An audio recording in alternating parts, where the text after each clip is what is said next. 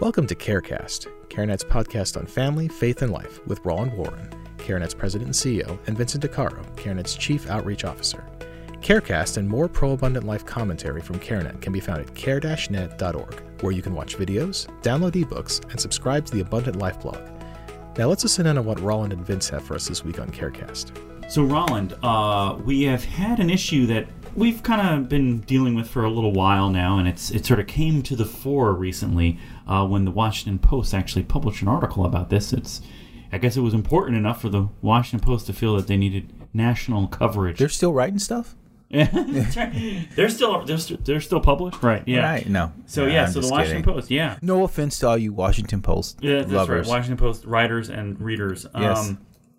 But yeah, so it was an article about how some Christian-based pregnancy centers are beginning to offer contraceptives or birth control as one of the services that they provide at the Christian-based pregnancy center. So of course, the question came to CareNet. Does CareNet and or CareNet affiliated pregnancy centers offer birth control for its clients? And what was our answer? What is our answer? Yeah, no, it's interesting. We don't offer birth control for our clients. And, with questions like this, I always like to say, not just the what, because that's what people want to focus on. Well, what is CareNet going to do, or what is CareNet doing? Those kinds of things. But really, the most important thing is the why. Why don't we do it? Right. And why are the centers that do offer it? What is the reasoning that they've been giving as to why they started doing so? Yeah, and what you typically hear is, we want to offer this service so that we can keep this relationship with clients. So even though they admit, the centers who do it, who are, by the way, are not CareNet affiliates, but who do it, say, we know that it's certainly from a biblical standpoint that it's not really something that we should do per se. In other words, they realize that it sort of kind of defeats the purpose of sort of a perspective that says, sex outside of marriage is ungodly, is a sin, and so we shouldn't facilitate that. They say, but the culture is in a certain place, and we want to be able to reach this woman at a certain point and maintain this relationship, and so we want to offer birth control in order to do that. Right. And so that's the why for them, and so the why for us really has a lot to do with what's the purpose of a pregnancy center, and from our perspective, certainly, we are a Christ-centered pregnancy center. And we are a parachurch ministry. So in other words, we come alongside the church. Right, that's what para means. That's what para means. Just like a paralegal comes alongside a lawyer, a parachurch ministry comes alongside the church. And so you're really taking your marching orders from the church, in a sense, and from a biblical standpoint. Right. And so therefore, a paralegal wouldn't do anything that a lawyer wouldn't direct them to do, or have a perspective, or a viewpoint, or provide advice that a lawyer wouldn't have them provide. Therefore, a para-pregnancy ministry, a parachurch ministry, rather, shouldn't be doing things that are outside of what the church would do, and also anything that the parachurch ministry would do would be things that the church should do as well. So if you're going to offer birth control through pregnancy centers, then it seems to me that you also should offer birth control in churches, because you want to maintain the relationship. And I think the real challenge that you get into is that you make an idol out of maintaining a relationship. And that's really where the problem comes in, where you start to make an idol out of maintaining a relationship. And you really don't see that model with Christ, that he violated a biblical principle, so to speak, in order to maintain a relationship. He didn't not tell the rich young ruler, this one thing you lack, even though he knew before he told him that the rich young ruler was going to walk away sad. In other words, there was going to be a break in the relationship if he told him the truth. He didn't tell the woman at the well, listen, call your husband, and really kind of challenge the lifestyle that she was living, even though he knew there was a risk that she could walk away and reject, because that was a hard truth for her to hear, even though he shared that truth with compassion. So the perspective is we never, will offer a perspective that violates truth in order to maintain a relationship, because in a sense that puts a God before God, so to speak. The relationship becomes the idol.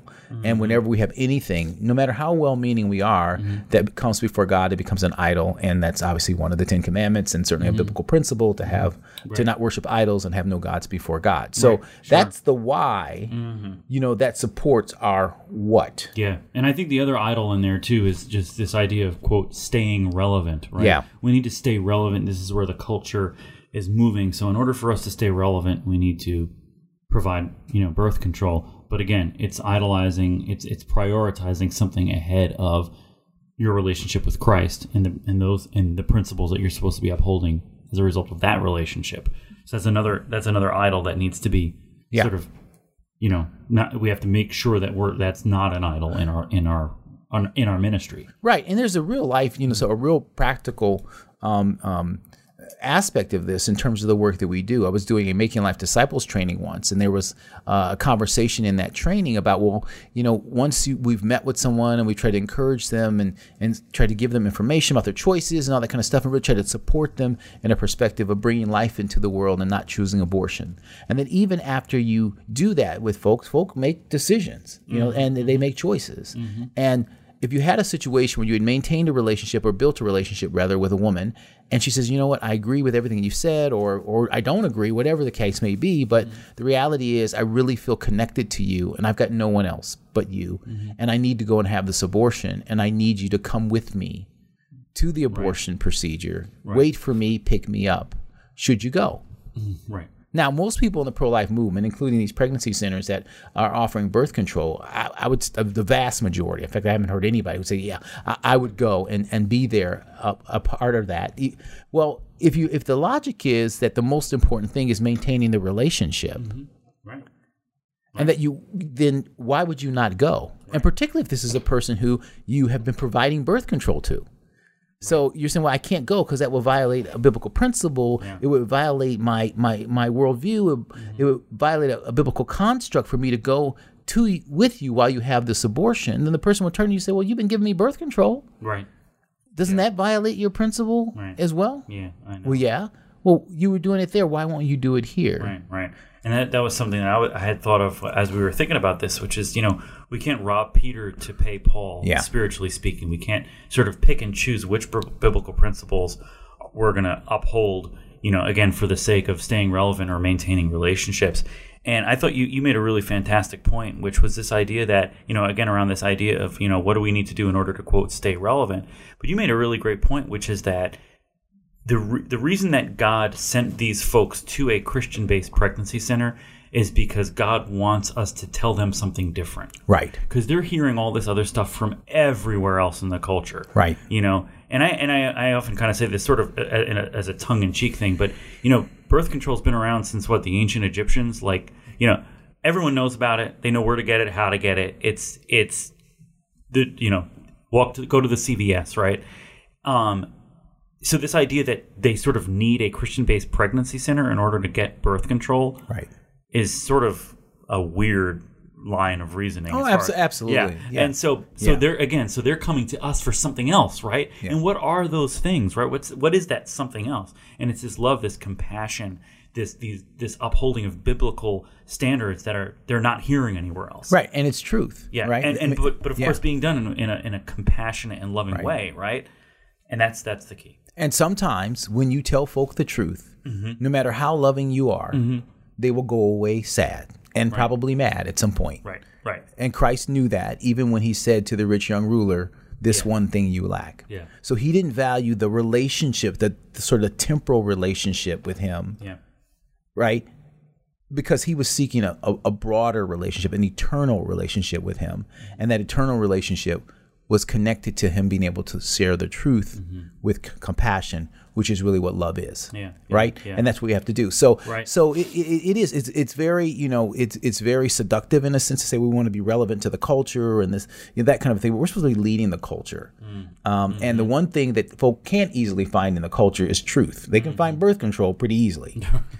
Right. Yeah. But finding truth is something very different. And to your point, that's why God sends those folks to us, because we're the keeper of the book. We have that perspective, and we're supposed to offer compassion, hope, and help to folks. We're supposed to share compassion with truth, which is what love truly is. And certainly in this area, despite what the culture's doing or some of these other perspectives, we're consistent in terms of doing that. Right, exactly. So CareNet's policy, which is spelled out in our standards of affiliation, is that our pregnancy centers do not offer birth control or contraceptives.